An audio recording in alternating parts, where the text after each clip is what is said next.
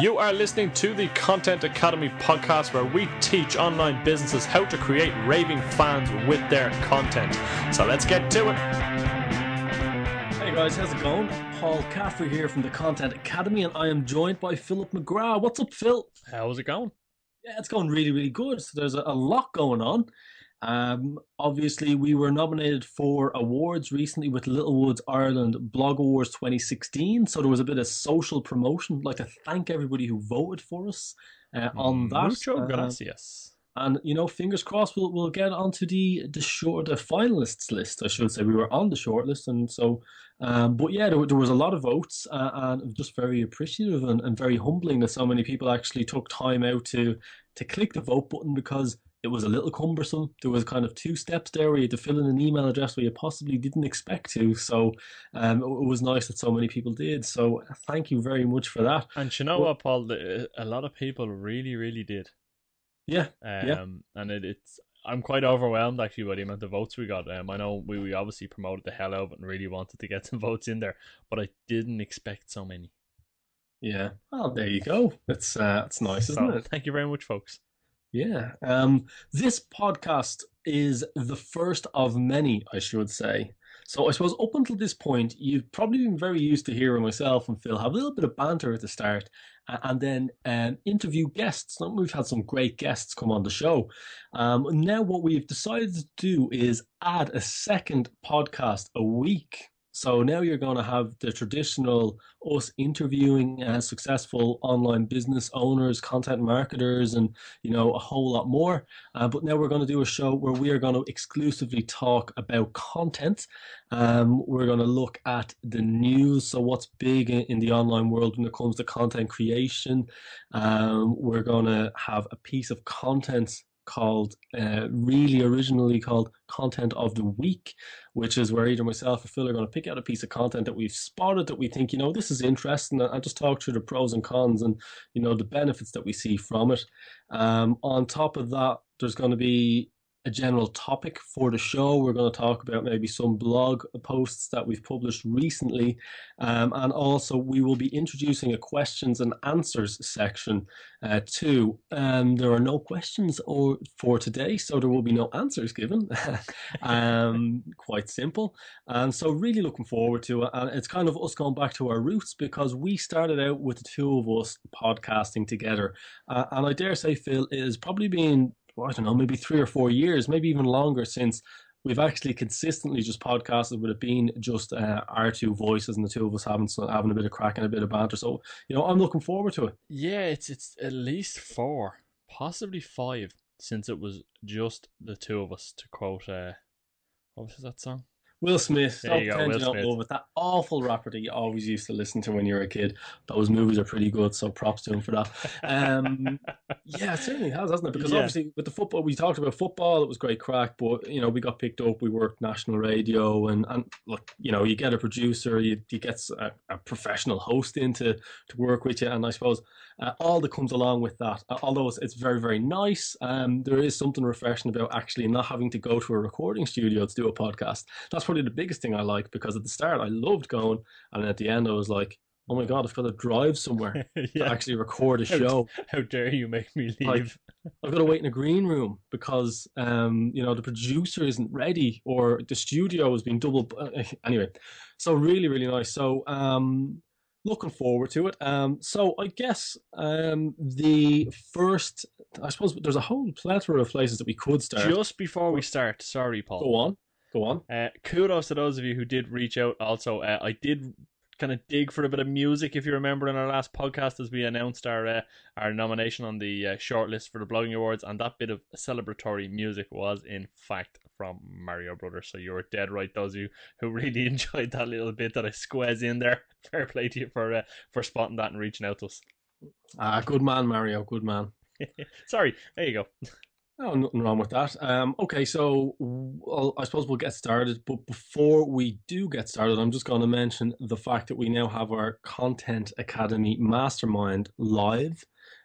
We've, I suppose, been not inundated, but there have certainly been requests for us to kick something off like this. So, finally taken action, and there's been some execution, and it has happened. So The Content Academy Mastermind is live. So you find that on our Facebook page. We'll have links in the show notes, or if you Google content.academy space mastermind, it should pop up fairly quickly.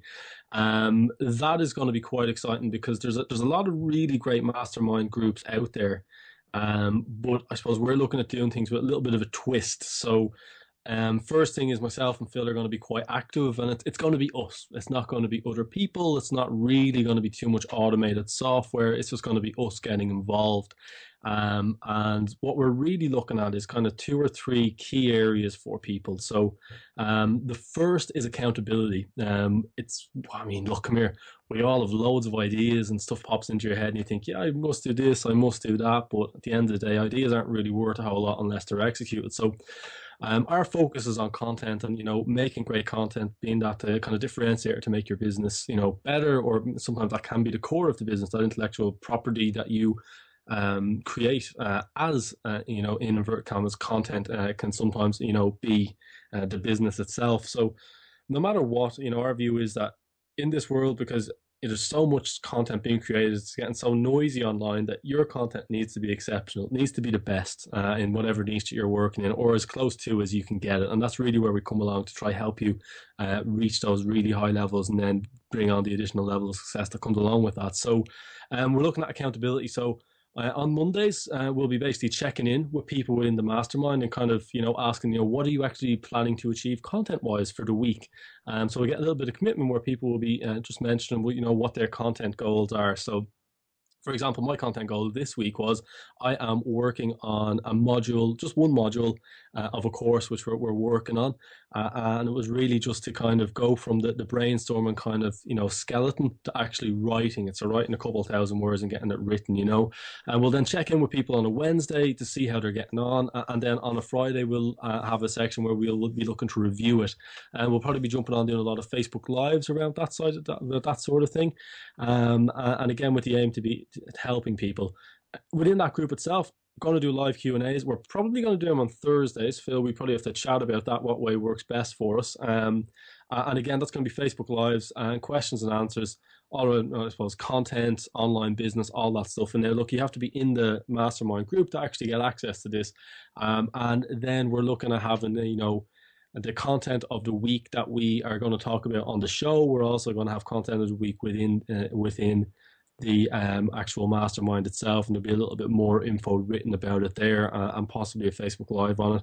And also, I guess the final thing, and this is something that we're going to have to nail down, so it's going to take a couple of weeks until we do, but we're going to be doing live classes. So we're going to start teaching within that mastermind group. We're looking at software. We're not too sure what software to use, or whether to just kind of go, face the camera and just do it that way. I suppose we'll decide that. But what I can absolutely commit to is that there is going to be exclusive content, taught within that mastermind itself. So what we're looking for is people to join. If you actually create content, you're interested, and you've got targets that you want to meet, you've got goals you want to achieve. This is the group for you, because we're really about execution, helping each other out, and pushing everybody forward collectively. So the collective group is advancing. And also, look, as what you get with normal groups, you've got a platform to ask questions. You've got the option to rub shoulders with other people within your niche, or certainly within, I suppose, doing online business. And then from there, it's just, a typical networking environment. So we launched it a couple of hours ago, and we have 7 members. So there you go. It's going to be, you're going to get quite a lot of attention from us if you come into the group, especially early on when the numbers are so low. Well, that's it. It's the attention span. You'll have our undivided attention at the moment, until obviously the busier it gets, the harder it becomes to keep up with everything and reply to every single comment and question, which we will obviously endeavour to do. But well, I have a solution for that, but I'm going to save it for our news of the week. But there you go. We'll park that for the moment. At the moment, get yourselves over to Facebook and come on into the mastermind. Okay, content news from the web. So interesting news articles that we have seen that we think are relevant, that we think you should be checking out, and maybe might just challenge the way that you're thinking. So we've picked out 3 different articles. Um, if you don't mind, Phil, I'm going to kick off and kind of give my point of view on them, and then I'd Mm, really like to get your take as well, and we'll just knock talk yourself about it. out. Yeah. I saw this article on a website called emarketer.com, and the I suppose the heading is quite interesting because how can marketers benefit from automating content creation? And like when you think about that a little bit further, right? Um, Content creation is core to what we're doing, and the technology platforms that we're using to do it are always key. And you can get a real competitive advantage if you either adopt a new emerging technology, let's say for example like Facebook Live, or if you have you've invested or you've got some sort of software there that can automate. However, on the flip side, if you just go buffer crazy and you just start pushing out content, people start to see, well, in a social media feed, well, this is just a spammy kind of buffer. There's no personality here. There's very little authenticity. Now you kind of have to find a balance, but what I found quite interesting is Forrester Consulting. So if you're not aware of them, they're one of the biggest consulting companies in the world, and they would make industry predictions for many industries. I suppose I've worked with them a lot within IT. The key thing that you can always look at is Forrester. They get a really great sample, and they usually get a decent sample size, and they're sampling the right people. So what you tend to have is really clever, or perhaps the most important people in inverted commas, again to say that phrase twice in a podcast, and you get some incredible insight. So one of the things that we looked at, I saw, was 56% of respondents believe that automating content creation will allow them to create more modular content, and create a dynamic content assembly. And then 47% were saying that they'd be able to adjust or respond in real time. So what this is kind of saying is the larger companies are actually, number one, they're identifying that content creation is incredibly important. And it's now becoming mainstream, because if you're getting stuff like Forrester, so for example, I mean, a Forrester, you know, um, research paper, that's 100 grand plus. It really is very expensive. Generally, maybe you can get it a little bit cheaper, but it's a serious investment that someone is putting into this. And it's also interesting that they're kind of saying that, well, if somebody likes this piece of content, well, how do we actually dynamically serve them another piece of content which is actually, linked to what they like? And I suppose if we take that a step further, if we were thinking of being able to maybe do that with our websites, it's kind of nearly like having, related posts or similar posts or whatever, but then having it happening in real time as such. Um, but the other thing that jumped out at me was essentially revealed that 64% of business executives worldwide said that their copy produced moderate volumes of digital content and assets. Okay, so um, that was quite interesting. But then they were looking at it and they were saying that, well, 90% expected it to really to massively increase within the next 2 years. So what we're going to see is we're going to see the big players starting to produce a huge amount of content as well. Um, so with that in mind, what's your thoughts on people, on businesses trying to compete, Phil, with, let's say, the larger players out there producing a lot of content, like the HubSpots of the world, versus maybe kind of the one or the two-man bands who are out there. I mean, do you think people should be starting to look at automation? Listen, I mean, like everything, if you can automate certain tasks, I don't see the harm in it. The problem arises when everything becomes automated and you lose that personal touch. I mean, for the one and two man bands, I think the biggest strength that you have is indeed you as the brand. That, and it's something we recognized very early on, Paula, was that yes, people enjoyed the content we created, but they also wanted access to us. And I think you have to be mindful of that. You have to give them that access as well, that they can get access to you, pick your brains, and really get their questions answered, rather than just pushing out content that, yes, will be helpful and insightful and useful to them, but really they might struggle to understand some core dynamics of that, and all they'd really love to do is pick your brains and clarify. Yeah, no, I think I'd agree with that. And I think maybe not to get so hung up on automation. Automation is a great next step, but I think the first thing to look at would be processes. So have you got processes in place? Like, do you have a process for how to write? We spoke about this at length. Have time for coming up for ideas, keep them somewhere, schedule time to actually write, schedule time to research. So I think for the smaller businesses, that's probably the bigger thing before getting into automation, because look, obviously there's a cost there, so you want to have a decent income, and you want to have a very good, I suppose, return on investment piece. There was two more points that jumped out from this study that I thought were very, very interesting.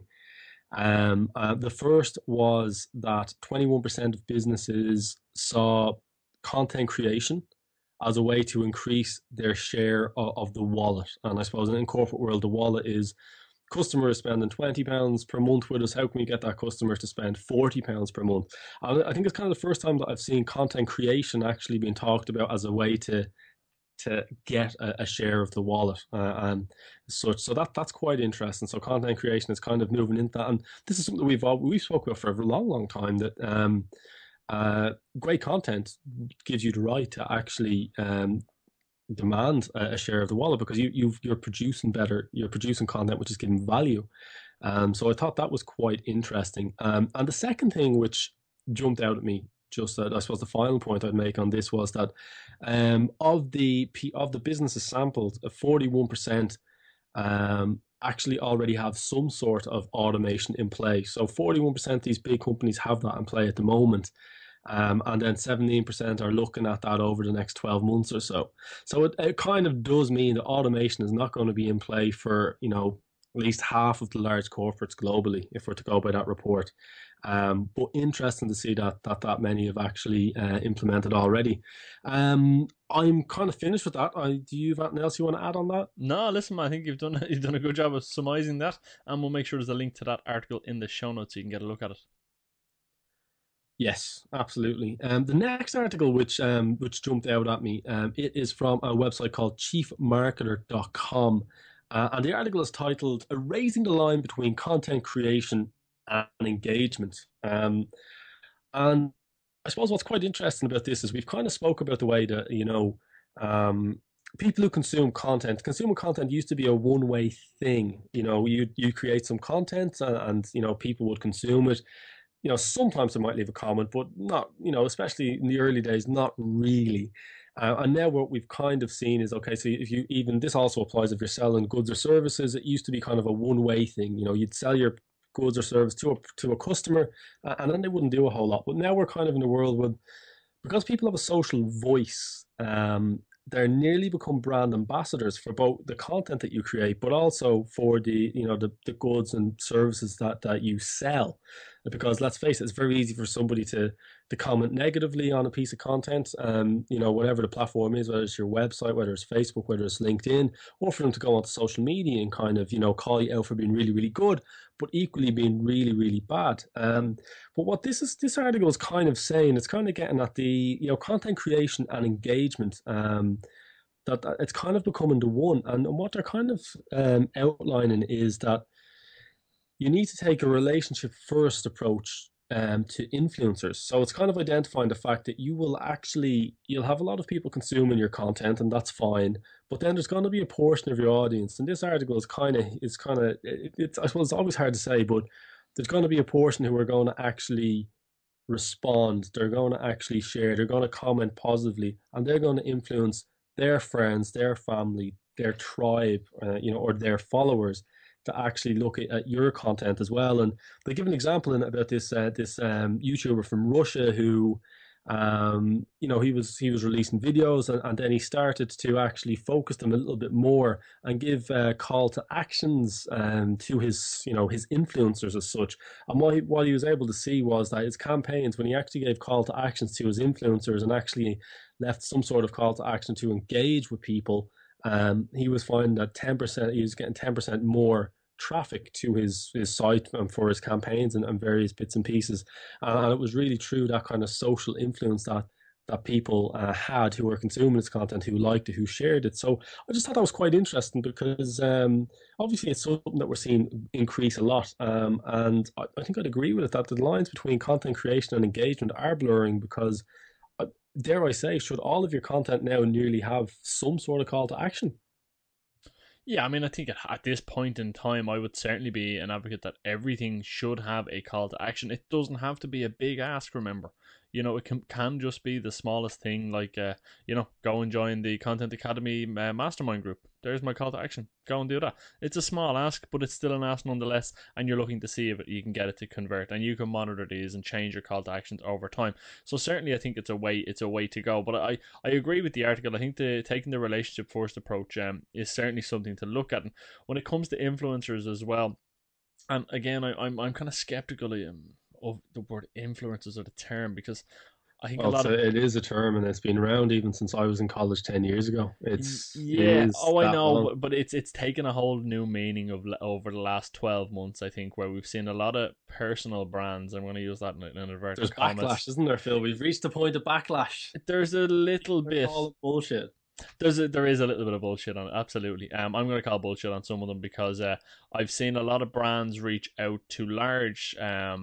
I'm going to even say large social accounts where they I would thought you were going have. to say to large celebrities. It's No, like, no, oh, to large social accounts. So we're talking about kind of, YouTube famous or Instagram famous people who have large followings, and brands are reaching out to them to work with them and get them to become part of their marketing campaign. And I've nothing wrong with that. I think if you've created the time to build a brand for yourself, and you've got some good content going out there that is bringing in those followers, well then fair play to you.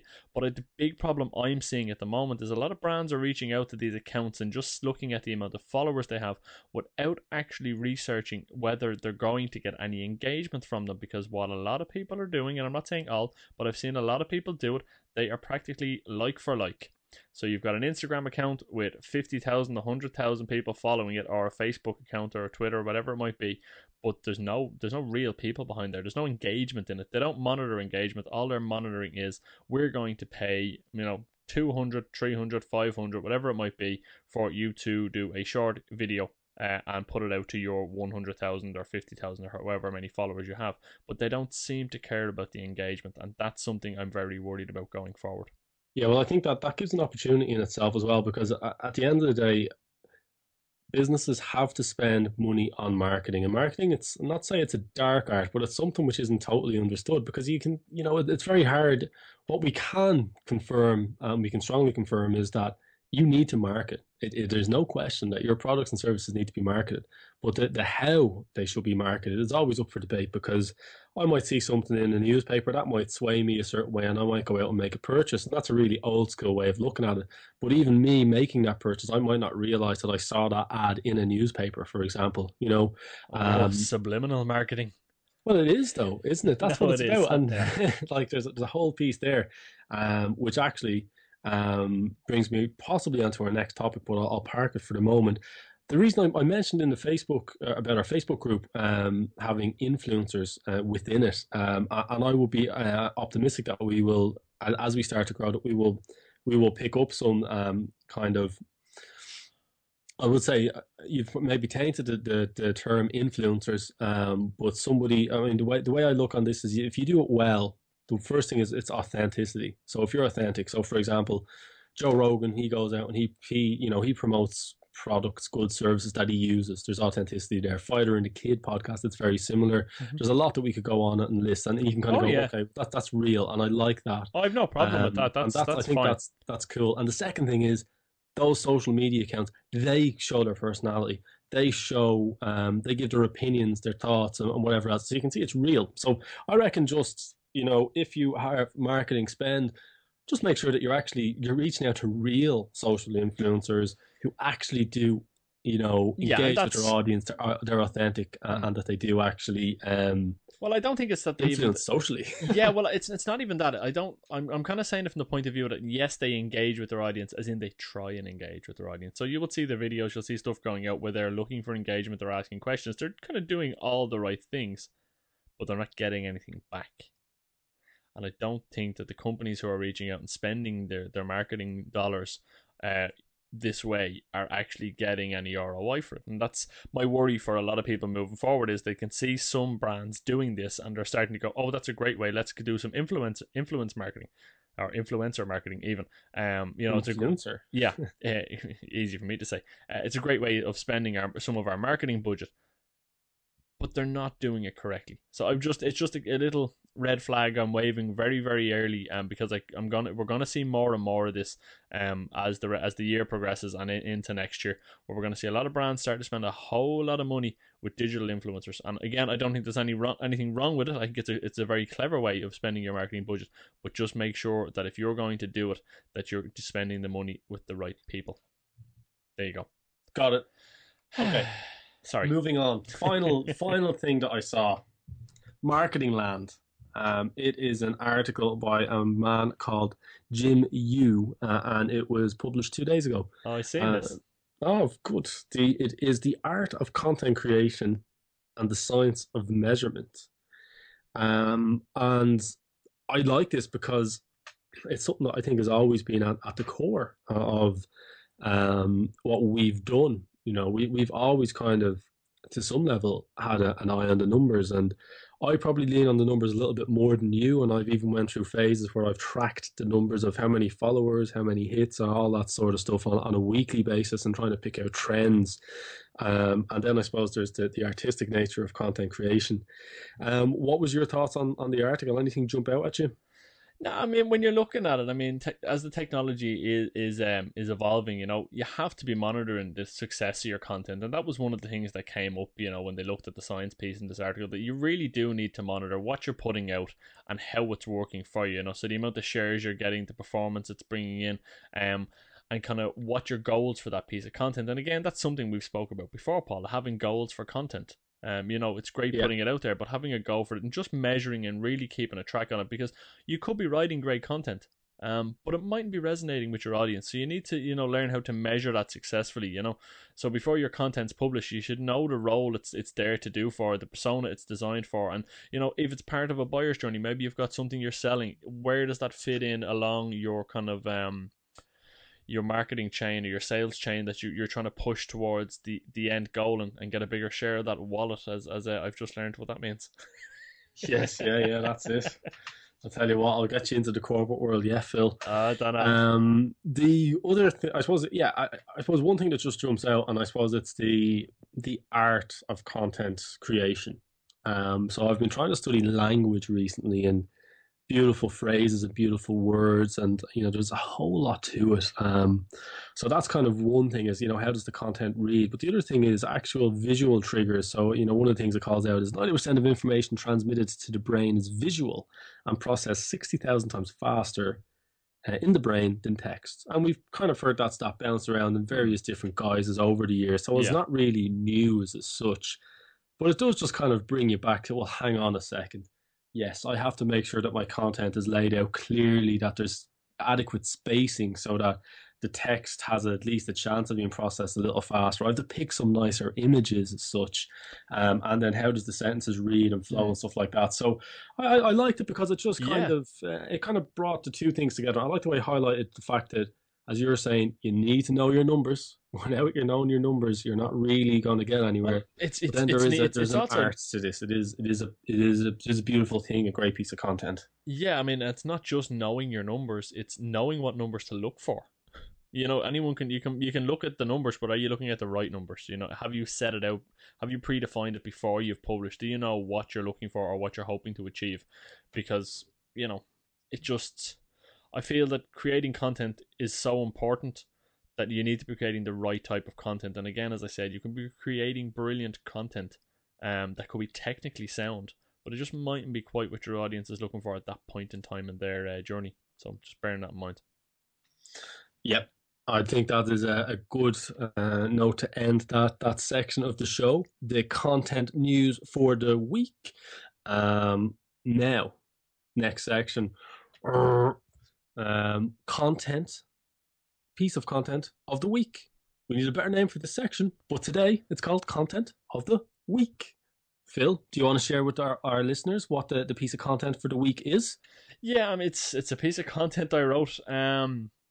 and it's one that I've had some amazing reaction to, and I just thought I'd speak about it today. And it's very simply kind of entitled "How One Piece of Content Changed My Life," and it's more of a discussion one that I wrote, kind of having a discussion with myself and you guys at home who've been reading the blog, about my very first piece of content that I created, for to be published, I suppose, to go out into the public domain, and had my name on it and clear for all to see. This was my opinions on the topics within the niche, and so on. And it's amazing now when I look at it how creating that one piece of content changed my life. When I say change my life, I don't mean made me rich or famous or anything like that. It didn't. I I still was the same person the next day. It didn't have any great profound effect, um, in that sense.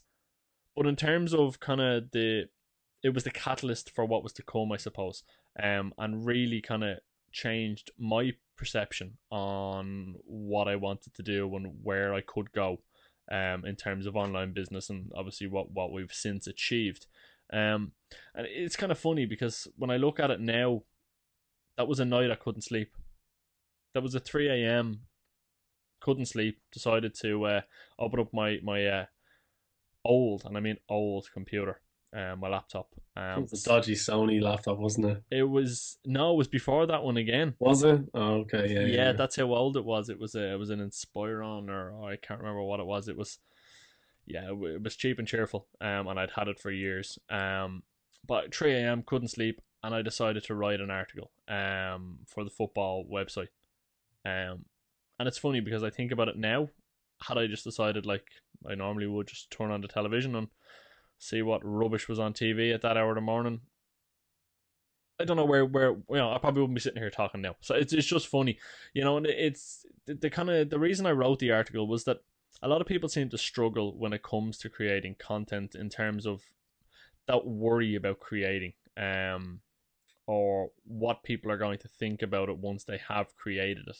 And you know, I'm kind of hoping by writing the piece that people will look at it and say, "Do you know what?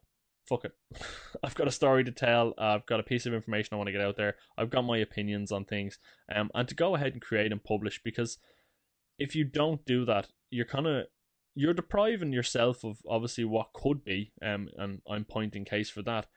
But if you've got your content, so if it's a review of a product, or it's just your take on marketing in its current state, or content creation in its current state, whatever it might be, you know you're not only denying yourself of getting it out there, as I said, but your audience, because your piece of content may not change your life, but it could genuinely change somebody else's. And I don't mean big dramatic changes, but it could have an influence on what they eat tomorrow, where they go on holiday next week, where they send their kids to school, little things like that. Or maybe it's health products that they use or don't use.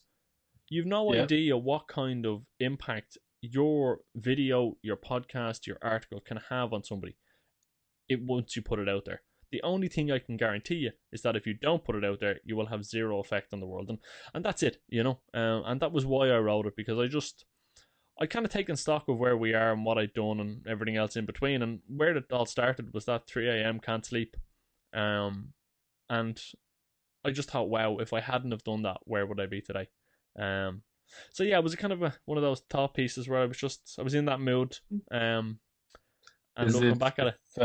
if I want to read that, where can I? It's in the. We'll have a link in the show notes, I guess. Yeah. Yeah, listen, I'll pop a link in the show notes to it. It's over on the Content Academy blog. Anyway, if you head over to content.academy/blog// one piece of content changed my life.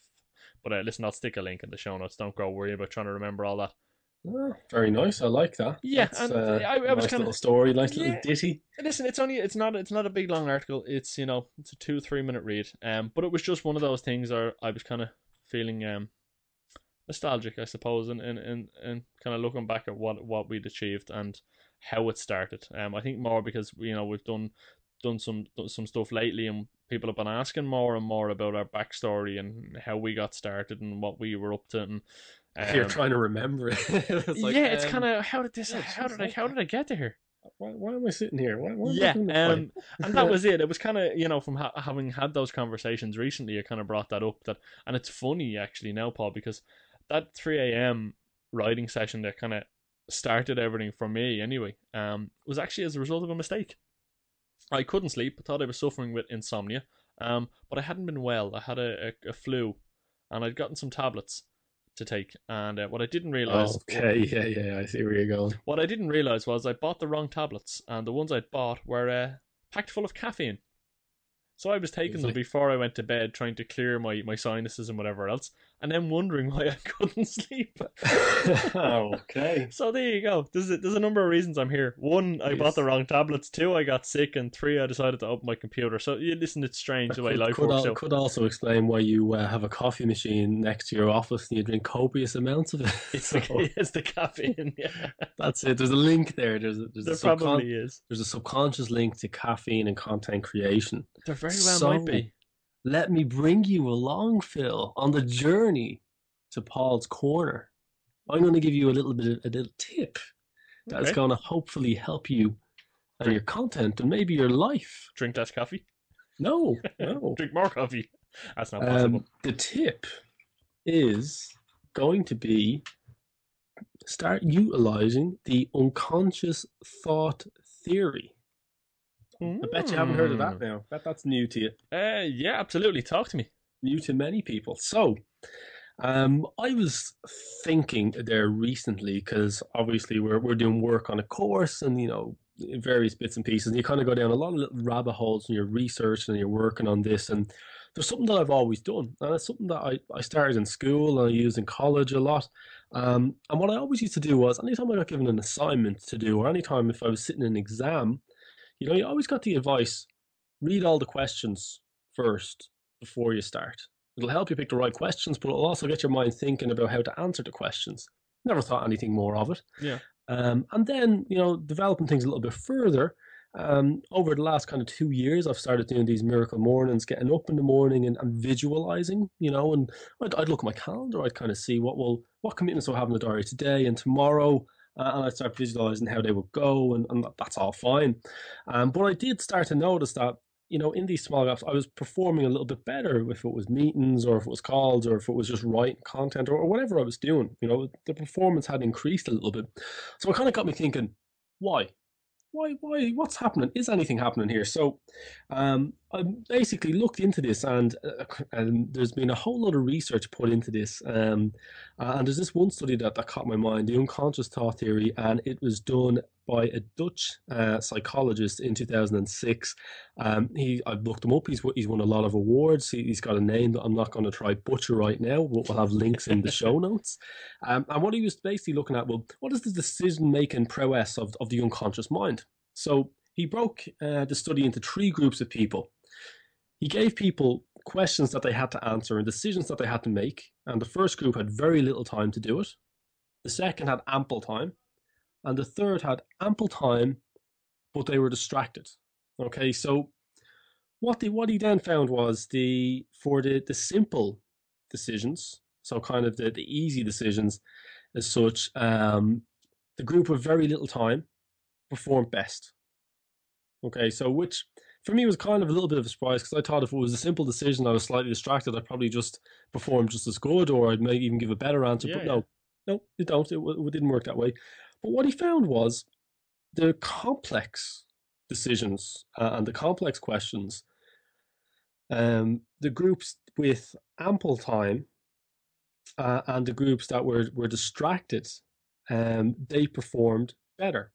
Okay, so the groups with very little time, they didn't do so well with complex questions. Okay, so what was kind of interesting in that is the fact that you don't have much time, but you've got total focus.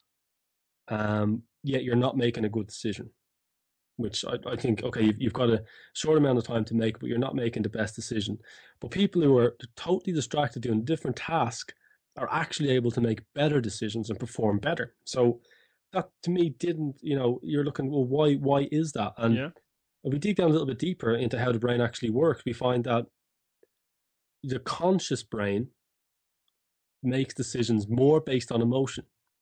which is kind of why they struggle with these complex decisions as such, because they have emotion attached to it. Whereas if we look at the unconscious brain, the process there, it's free from bias. It's this reptilian mindset. So it just totally just puts together, makes the best decision. And the second thing that's interesting is the plasticity of the brain, of the unconscious mind, found that it's actually quite easy for the unconscious mind to put two different pieces of information together from two different parts of your life. So maybe something from years ago, something from recently, or two unrelated topics or whatever it is.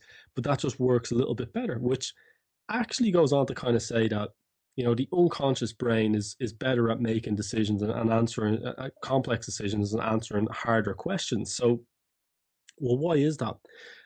It's actually because the brain, although you may not be aware of it, the unconscious brain is actually working, and it's working hard at it, and it's in the background and you don't even notice it. And I suppose the only way that I can kind of relate that is if you think about driving a car. We've both driven for years, like probably 10, 12 years. You're driving. Hmm. It's something that you don't think about. Yeah, But yeah. let's break it down. We get in. We've got to turn the key. We have to, make sure the car is not in gear. We have to apply the right amount of power on the accelerator to get going. We're changing gears. We're looking in mirrors. We're keeping an eye on what's going on the road, what's behind us, traffic lights, weather conditions, as such. The roads are swerving, speeds increasing, decreasing. You're doing a whole load of stuff. Yet we're driving this really difficult, complex machine, and we are effectively on autopilot. We can be talking to people next to us, or maybe someone on the phone with a hands-free kit, or even as there's so much music out there, and even as the Maroon 5 song goes, people drive to relax and to chill out, and it's because their unconscious brain is processing that and making these a series of difficult and extremely important decisions that ultimately keep you alive. So where I kind of come down in a roundabout loop to kind of to finish this off is if you are looking at creating a piece of content, or if you are looking at working on your business, and that challenge might be happening later today or could be happening later in the week, take a bit of time to digest what that challenge is going to be, read it, and then walk away. And I guarantee that when you come to it, you're going to start performing that bit better. You're going to have that slight edge. That's not the only thing you need to do. You need to have the processes to underpin it, to support you, and a whole lot more. But really, if you want to talk about just trying to get a little bit ahead, get that unconscious brain working on those tasks, which you're inevitably going to have to do, is an edge that you should be looking to take advantage of. Yeah, really, really like that idea. I mean, it's something that you will be surprised how many of you out there actually may already do without kind of thinking about doing it. I mean, as you were speaking about it, Paul, I'm kind of going, no, it's not something I'm too familiar with. But actually, when you finished explaining, I'm like, well, actually, yeah, I do a lot of that because I will obviously plan out content in advance and I'll know what I'm going to be writing. And all that while, once I know what's coming up, it will be ticking away in the background. So when I do sit down to write, you'd be surprised how quickly the ideas and the words flow out onto the page because you have actually been working away in it without even realizing it. Absolutely. And I suppose if you think about it, like writing a piece of content, it's a fairly simple decision. Writing a sentence is fairly simple decisions. Um, Yet you'll kind of struggle with it if you've got very little time to do it, and it will just be mediocre. It will be average. But if if you've challenged yourself with that, I suppose the unconscious mind has worked on it, and then you sit down and for half an hour that this is what you're doing. I just thought it was very interesting to see that this is an area of psychology that, although there is debate out there, there is a lot of study on it. And I really liked it. So I think if you can, try to check it out. Try and make a conscious effort to do it a little bit more. Maybe pick one or two things and let us know how you get on. So that is my corner. We're going to walk away from the corner. It's done. That is enough. That's heavy enough, I think, for this podcast. Yeah. One more thing that we should mention, and it is the interesting piece of content for the week. So I came across the CV of a woman called Marissa Mayer, who I guess most people will have at least heard of, and a lot will probably be familiar because she's the CEO of Yahoo, who was the Google exec, who was, there was a big fuss made when she left Google to actually go on and work with Yahoo. But I've put her CV into our Facebook group, which, again, content.academy mastermind. And I just thought her CV was really interesting. Phil, what did you make of it? Yeah, I mean, straight off the bat, aesthetically, it's very pleasing on the Give, eye. give us a description. What do you see? It's purple. And this is a CV for one of the world's top executives. Let's make that really clear. One of the world's leading CEOs. Yeah, I mean, apart from the fact that it's purple, obviously there is a very well taken picture, which again, not something I suppose when I go back to my days of putting CVs together, you never had a photograph on it, but businesswoman and proud geek is the headline underneath her name. Again, something you don't see on a CV is a tagline. Generally, it's name, date of birth, address, the more traditional kind of stuff. It's more, Um, yeah. It's like honor science degree, master in business, blah yeah, blah blah. you know, Not proud geek. That's no, personality we're seeing absolutely. right there. And it does obviously, there's experiences in there. Then life philosophy. And in case you're wondering, Marissa's life philosophy is if you don't have any shadows, you're not standing in the light. That actually correlates really well with what you were saying with that blog article a while ago. If you don't put your content out there, you never know what'll happen. Yeah, and Lovely. yeah, Yeah. that's how I've nicely done. But yeah, it does tie in, and that's kind of she's obviously put it far more eloquently than I ever could. But fair play. Marginally more successful as well. But Just in Korea, just you've got time. She's a little older than you. You've I got do, time. I do. I catch up. But it's. I mean, at a glance, it's very easy to take in. And it's not your traditional CV. It's like it's got elements of it in terms of her experiences and what she's qualified in doing. But it's more about her the person rather than her the academic, I suppose, which is generally how our traditional CVs were put together. It was more about showing your academic achievements rather than just the person behind the letters, I suppose, I if you think like. I think what I really, yeah, absolutely, I hear you 100%. And look, she's qualified in Stanford. She's had a great career, so that that's obviously something that you could talk about. But what was really interesting, I found, was the little wheel down the bottom. A day in my life. And it starts off with spending time with Zachary McAllister and Marielle and Sylvana. So it's a bit of family time. Then it's publicly resolving issues with Yahoo. And this is a little wheel. It's a circle as such. And it's like little sections are done. And you can see part of the day building business development and the future strategy for Yahoo and the future after Verizon acquisition, showing Yahoo employees the meaning of work. And that's a big chunk of her day. Then it gets into, I like this, like, sleeping and dreaming about the 38th floor of the Four Seasons Hotel in San Francisco. I imagine that's awesome. Four Seasons hotels are always awesome, Yeah, but the they are. 38th floor in San Francisco, something to check out. And it kind of goes off on that kind of thing, and then it's into her personal life. Talking about taking care of the New York and San Francisco ballet job owned by being a member on the boards. So highlighting the fact there's a little bit of charity work there, and then there's a little bit more personality talking about making cakes and things. But not to get hung up on the detail, what I just really liked about it is um, a CV is a CV, and it's very traditional, and you're told it has to be laid out a certain way, and this is the only way that it can really look, and it has to conform. What this does is, and then people always find that, well, I've done too much. I can't fit everything I've done onto one page. Marissa Mayer, who is, worked at Google from product manager to becoming, vice president of search products and helping that grow massively from, as it says here, 100,000 searches per day to over 1 billion per day. And like, she's done a whole load of brilliant things. And then all the stuff she's done with Yahoo, she gets onto one page. She gets a really interesting background. She makes it purple, as you say. There you go, and shows her personality. And I first found this piece of content that kind of encompassed a lot of the things that we speak about. Is giving things your take, putting a bit of originality into it, putting a bit of thought, making it beautiful, making it visually aesthetic. It uses some nice images as such as well, and then I suppose the originality just jumps out that it is original, even though it is some. I turn around to you and I say, make me an original CV. You're probably going to be like, well, what CV is a CV? It can't, it has to be Yeah, a certain way, and the authenticity and that within as well. I just think it is exceptional. So that is why. I suppose this is the piece of content of the week that has just kind of caught the mind. And what I would take away from it is, if you're writing blog posts, creating content, Facebook Lives, whatever the piece of content that you're thinking is, how can you add your personality? How can you challenge the norm and challenge conformity?